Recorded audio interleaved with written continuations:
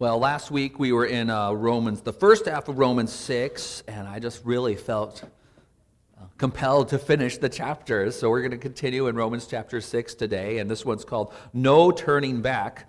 And last week we talked about God's great work in our hearts through Jesus Christ that makes us dead to sin and alive to God, and therefore we can't continue in sin. And now Paul kind of switches the focus to a bit of words about, well, we can't go back to sin, and we can't segregate our lives where we have sin over here, but good over there. And so we're going to read here verses 12 through 23, but the sermon will focus just on verses 15 through 18. So 12 through 23. Let not sin, therefore, reign in your mortal body, to make you obey its passions. Do not present your members to sin as instruments for unrighteousness, but present yourselves to God as those who have been brought from death to life, and your members to God as instruments for righteousness. For sin will have no dominion over you, since you are not under law, but under grace. What then? Are we to sin because we are not under law, but under grace? By no means. Do you not know that if you present yourselves to anyone as obedient slaves, you are slaves of the one whom you obey, either of sin, which leads to death, or of obedience, which leads to righteousness? But thanks be to God that you, who were once slaves of sin, have become obedient from the heart to the standard of teaching to which you were committed. And having been set free from sin, have become slaves of righteousness. I am speaking in human terms because of your natural limitations. For just as you once presented your members as slaves to impurity and to lawlessness, leading to more lawlessness, so now present your members as slaves to righteousness, leading to sanctification. For when you were slaves of sin, you were free in regard to righteousness. But what fruit were you getting at that time from the things of which you are now ashamed? For the end of those things is death. But now that you have been set free from sin and have become slaves of God, the fruit you get leads to sanctification and its end, eternal life. For the wages of sin is death. But the free gift of God is eternal life in Christ Jesus our Lord. And as I said, this whole chapter has great insights into this topic, but I want to focus really on 15 through 18 here. Really mostly just 16 here today. But 15 here is an important question for us. It's the question this chapter answers. What then? Are we to sin because we are not under law, but under grace? By no means. And there seems to be something in human nature that wants to turn back to sin. That once the victory, it feels secure, there's this feeling to go back and dabble in the very things that used to enslave us. And we think to ourselves, we can fall into this thinking where, well, I'll just try a little bit. It doesn't rule me because the amount is small, as if the amount makes a difference. Or we excuse it, as the verse talks about. Oh, well, God will forgive me, so I'm just going to go try this sin. That's the way we excuse it. And so the man who, used to be addicted to pornography thinks he can start looking at one more bad picture again. Or the recovering alcoholic thinks he can have one bad drink again. Or the drug addict thinks he can have just one high again. Or instead of returning back to sin, we segregate our lives. We separate them. We think, okay, well, since God has the throne, I can be free I can do this sin over here, but because I'm doing all this good over here. And we think we can segregate our lives.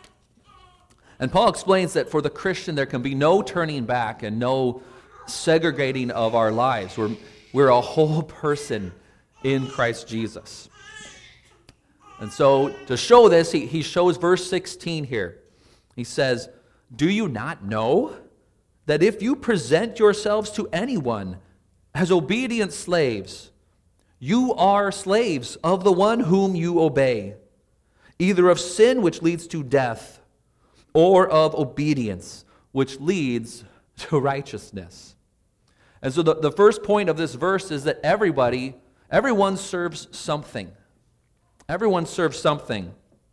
And I was reminded here, not reminded, but I found there's a Bob Dylan song, "Gotta Serve Somebody." And it says, yes, indeed, you're going to have to serve somebody. Well, it may be the devil, or it may be the Lord, but you're going to have to serve somebody. And of course, not everyone wants to accept this. Most don't want to accept this, but it is a fundamental truth. And I guess after this song, John Lennon made a parody of the song called "Serve Yourself." He did not accept this truth that everyone serves something. But serve yourself really just means serve selfishness. And when you say it like that, it doesn't sound quite so positive anymore when you say it that way. I'm serving selfishness. But the fundamental truth is our actions, our lives, our hearts, they serve something. Everything you do does serve something. And the one you choose to keep obeying is your master. And this verse, it speaks to our will and to our choices, because every action you take is a choice. And this isn't speaking about our reactions. All of us have that time where we stub our toe and we let out a curse, and that's not a good thing, but that's not what this is talking about here. This is talking about what is the choices you're pursuing, because that choice is down a path that leads somewhere. All our choices serve something, and that choice, it might be serving an idea or a principle, a belief. It might be serving a virtue or a vice, or your choice might just be serving your own whims and your own desires, whatever you want in that hour of the day. But even disobedience is two-sided. Like every disobedience is a obedience to something else.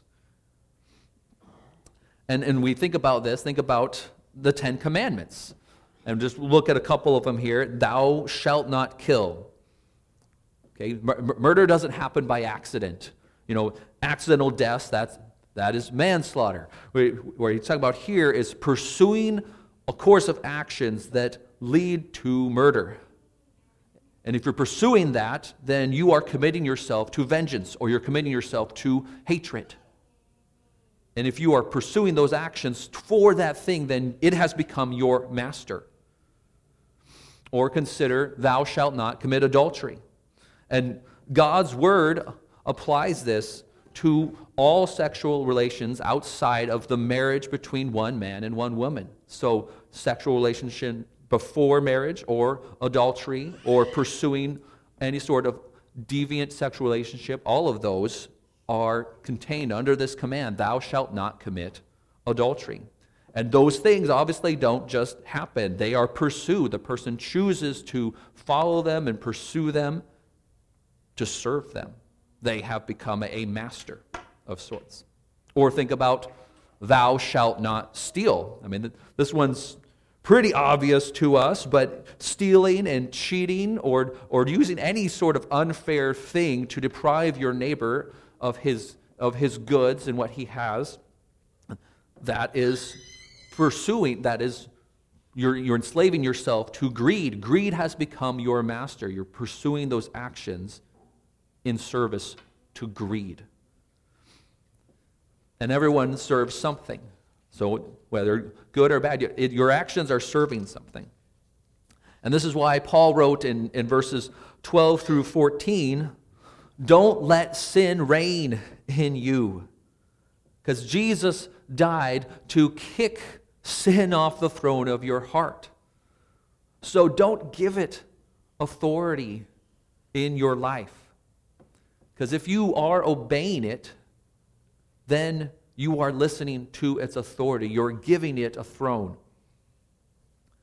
And he's also saying, don't give your members to it either. And this is a way in which we kind of segregate our lives.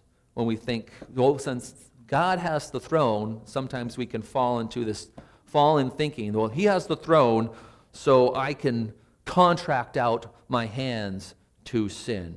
As if that, or I can contract out my eyes, or contract out my ears, or my tongue. Because when you're saying something that should not be said, it's like you're contracting out your tongue into the service of evil, into the service of sin. And in one commentary I read compared this to a kingdom with many castles. And of course, there's one throne over the whole kingdom. But when we let sin, when we can go back to a sin, or we let sin have a part of our life, that's like giving sin one of those castles in the kingdom. But sin's not neutral. It's not going to just sit in that one castle. It's going to try to take over other castles because it wants to take it all over to take back the throne of your life. So whatever you let be used for sin will become an instrument for sin and for its cause. And sin entraps us. It says, hey, just do this little thing. What's the harm? But then it enslaves us into its service. And Paul here is talking primarily to Christians, to people who have been rescued by God from the tyranny of sin, which is all of us. All of us were under sin's tyranny. But sin is trying to capture you again. Sin is trying to take back parts of your life. And now the unsaved, they're more like the members of a cult, happily drinking the Kool-Aid, unaware of the lies that they are obeying, because sin is on the throne. And so sin's not trying to take back anything, sin's on the throne of the unsaved. But in Christians, sin is trying to take back those castles, hoping to retake the throne of your heart. And it's working that strategy because what you obey has a real consequence on your heart. Every act is obeying something. And so there can be no turning back to sin, no segregating of our lives, because all these things have real consequences in our hearts. God is on the throne of your heart, and you can't serve two masters. Verse 16 also asks us, what fruit will you get? What fruit will you get? And the second half of verse 16 says this, you are slaves of the one whom you obey, either of sin, which leads to death, or of obedience, which leads to righteousness. So what you serve, it leads somewhere. It's going somewhere. It's heading towards certain results both in this life and in your eternal life. And sin here is presented not as a person, it's presented as a power, a force, a domain. And the opposite of sin is obedience. And the final outcome that sin leads to is death.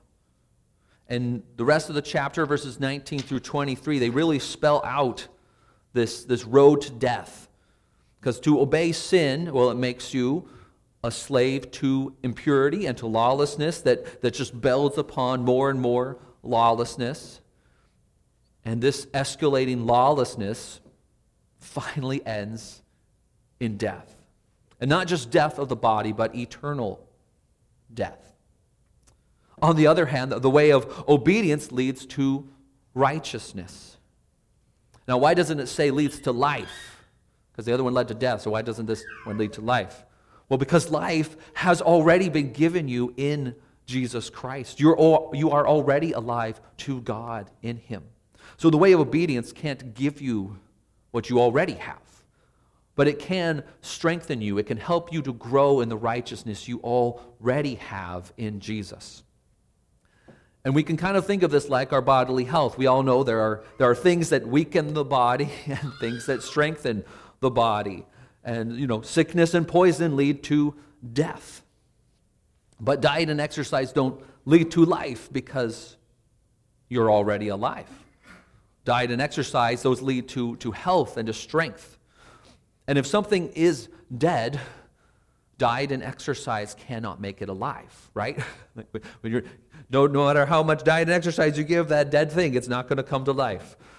But if something is alive, then diet and exercise can help it grow in strength and health. And likewise, the way of obedience leads to righteousness. And here Paul's talking about not your salvation, but your sanctification, becoming more like God in your thoughts, words, and deeds. Because if you are alive to Him and He is on the throne of your heart and you are obeying Him, then you will become more like Him. And that living seed He has planted in your heart will bear fruit in your spirit and in your actions. And verses 17 through 23, they spell out this growth in righteousness for us. And because Jesus has made us alive to God, we have become obedient from the heart. A heartfelt, willing obedience. We obey because we love Him. And so we present ourselves to Him. We present our members, our arms and legs, our emotions, our will, our choices. We present our members as slaves of righteousness, leading to sanctification. And so just as sin leads to escalating lawlessness, obedience leads to ongoing sanctification. So having become slaves of God, the fruit you get leads to sanctification and its end, eternal life. And again, eternal life isn't achieved by you working harder on your sanctification. It is given to you by God in Jesus Christ. Sanctification is becoming more what you already are in Jesus Christ. And eternal life, that's becoming fully what you are in Jesus Christ. So it's the ultimate fruit of sanctification. And verse 23 makes your choices so clear. What is the fruit? Verse 23, for the wages of sin is death, but the free gift of God is eternal life in Christ Jesus our Lord. So remember, sin has been presented here as a force that tries to rule our hearts and demands obedience from its slaves. And slaves don't earn wages, right? They don't get paid. It's the nature of enslavement. So the emphasis here is not on the fact that your sins have earned the penalty of death, although that is very true. The point here is, what kind of employer is sin? What wages does sin pay? Well, the wages of sin is death. That's the only thing sin has to pay you with, is a bi-monthly payment of penalties and a retirement plan of death and destruction. That's what sin has to pay you. But the free gift of God, how different God is. The fruit He offers is not a wage, not a penalty, it is a gift. The free gift of God is totally separate from what you have done. It's all on what Jesus has done. And He gives it graciously, freely. He gives us eternal life in Jesus Christ. And it's only after He has given us the gift that we can do anything at all in service to His kingdom. And so thinking about what we do and the fruit they bear, I'm kind of reminded here of thinking about jobs and the way we choose our jobs and the reasons we choose our jobs. And people choose their jobs for many reasons. For many of us, sometimes it's just a means to get enough money to live off of. And there's nothing wrong with that. But we have this great freedom in our country to pursue a vocation based on the kind of work you want to do, or based on the type of impact you want to make in society. And that's a great freedom. And there are so many good things that you are doing or that you can do. And they're good for you to do, and they make your neighbor's life better. And so whether you're serving in the medical field, or operating a supply chain for our businesses, or fixing our houses, or in so many other services, these things bear more fruit than just money. People grow into the role. I'm really hoping that I continue to grow into my role as pastor. We think about teachers, though. They grow not just in their knowledge of teaching methodology, they grow in their heart to teach. Or we think of the technician. He grows both in his technical expertise, but hopefully he's also growing in that Mr. Fix-It, can-do attitude.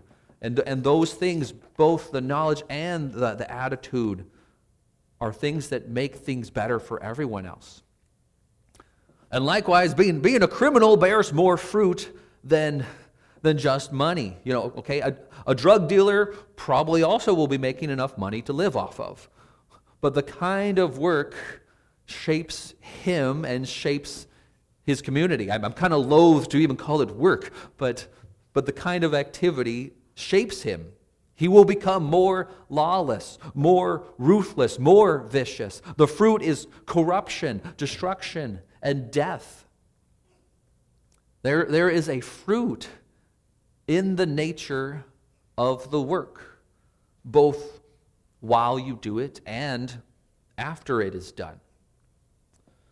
And so we come back to sin, considering the nature of the action and the fruit that comes after it. Can we turn back to sin, or can we segregate our lives, sin over here, but righteousness over here? And Paul says, no, why would you do that?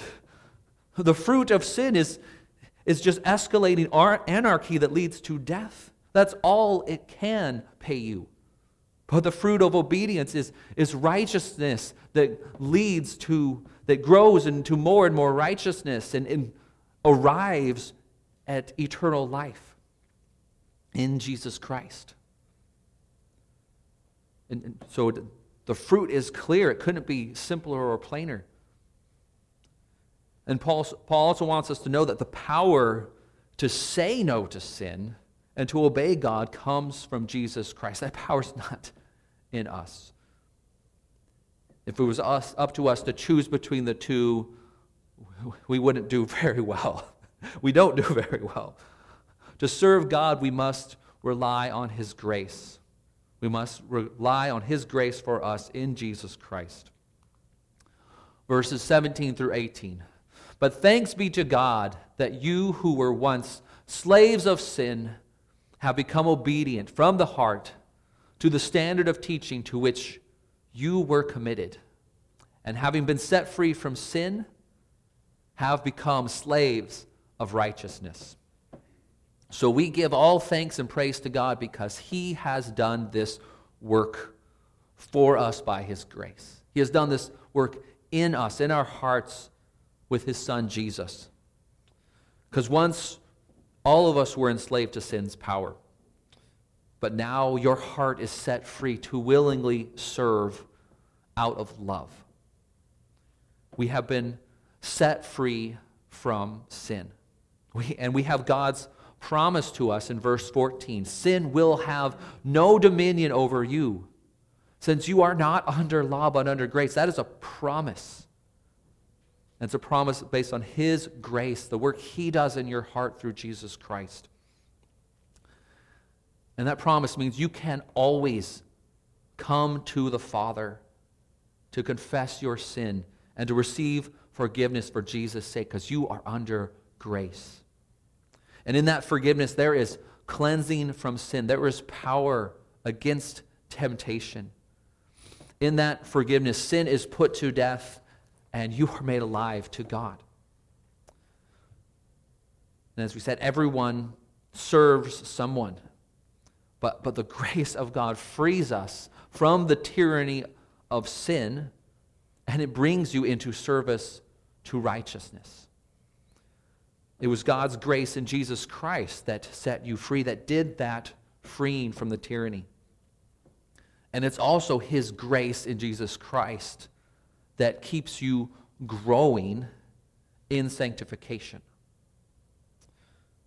His grace sets us free from failure, free from the fear of failure. We don't have to fear that if we fail and fall back into sin, that sin's going to retake the throne. Or that if we fail, we're going to lose our salvation, because that salvation, your justification, is secure in Christ Jesus. Condemnation cannot keep you from God, because you are under grace in Christ Jesus. And because you are under grace, your heart is set free to serve Him out of love. And under grace, Jesus, He commits you over to a standard of teaching, to His standard of teaching. He hands you over to it. That's what you're under. And that standard of teaching there is a way of life, a way of thinking and doing. It's a way of being. And it is the righteousness of God that is taught throughout all of Scripture, but also a righteousness that was manifested to us in Jesus Christ, both demonstrated for us in how He lived, but just also shown in His person, in His existence, and who He was. And so now in Jesus, with Jesus, we are happy slaves of His righteousness. We are growing in sanctification with Jesus. God gives you that delight of joining in His righteous work, but you also have joy from Him, knowing that He delights in you. He delights in your every work, because you are under grace. You are with Christ Jesus. But we also serve acutely aware that we are here only by His grace. We were once slaves of sin, and when everything we did in service to sin earned the death penalty. So we don't belong here in service to God. It was by grace that He freed us and brought us into His service. So grace is not an alibi to go back to sin. It is a power against slavery to sin.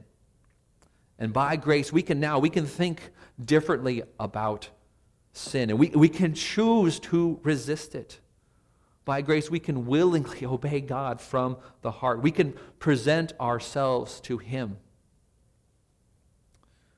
God doesn't conscript us. He doesn't draft us into His service. He frees us and He calls us. We don't serve in order to get the prize. We serve out of gratitude because He has already given us eternal life in His Son, Jesus Christ. And because we have learned to trust in His grace. We've learned to trust that He does love us, that He is at work in us, and that all His ways are truly good. And therefore we can freely give Him all of our lives from the heart. You can freely give God all your life, every part of your life from the heart, because of what He has done for you in Christ Jesus. And by His grace, you have been made righteous, and now we have the privilege of being instruments for His righteousness. And therefore, as verse 13 says, what do we do to this great news, to these great truths? Well, present yourselves to God as those who have been brought from death to life, and your members to God as instruments for righteousness. Amen. Please pray with me. God, we thank You for this truth from Your word. That just reminds us of the truth about sin and the tyranny of sin, and that all our lives, all our actions, every part of our life is going to serve something. But your grace has changed the course of our lives, has changed the fruit of our lives. You have given us eternal life in your Son, Jesus Christ. You have given us sanctification in this life through your Son. And you call us to walk with you, to walk in your righteousness, to walk in all that is good, and to turn away from all that enslaved us and all that led to death. And pray that you would work on our hearts, turn our hearts to call upon your name. And if anyone here doesn't know you, I pray that, and they're feeling that the tyranny and the power of sin upon their hearts, I pray that they would call upon your name, call upon Jesus Christ to save them from sin, to forgive them, to set them free so that they can walk in the life of God, that they can walk in your righteousness and be free and forgiven. And I pray that you would give us joy from your Spirit to follow and walk after you. We pray all this in Jesus' name. Amen.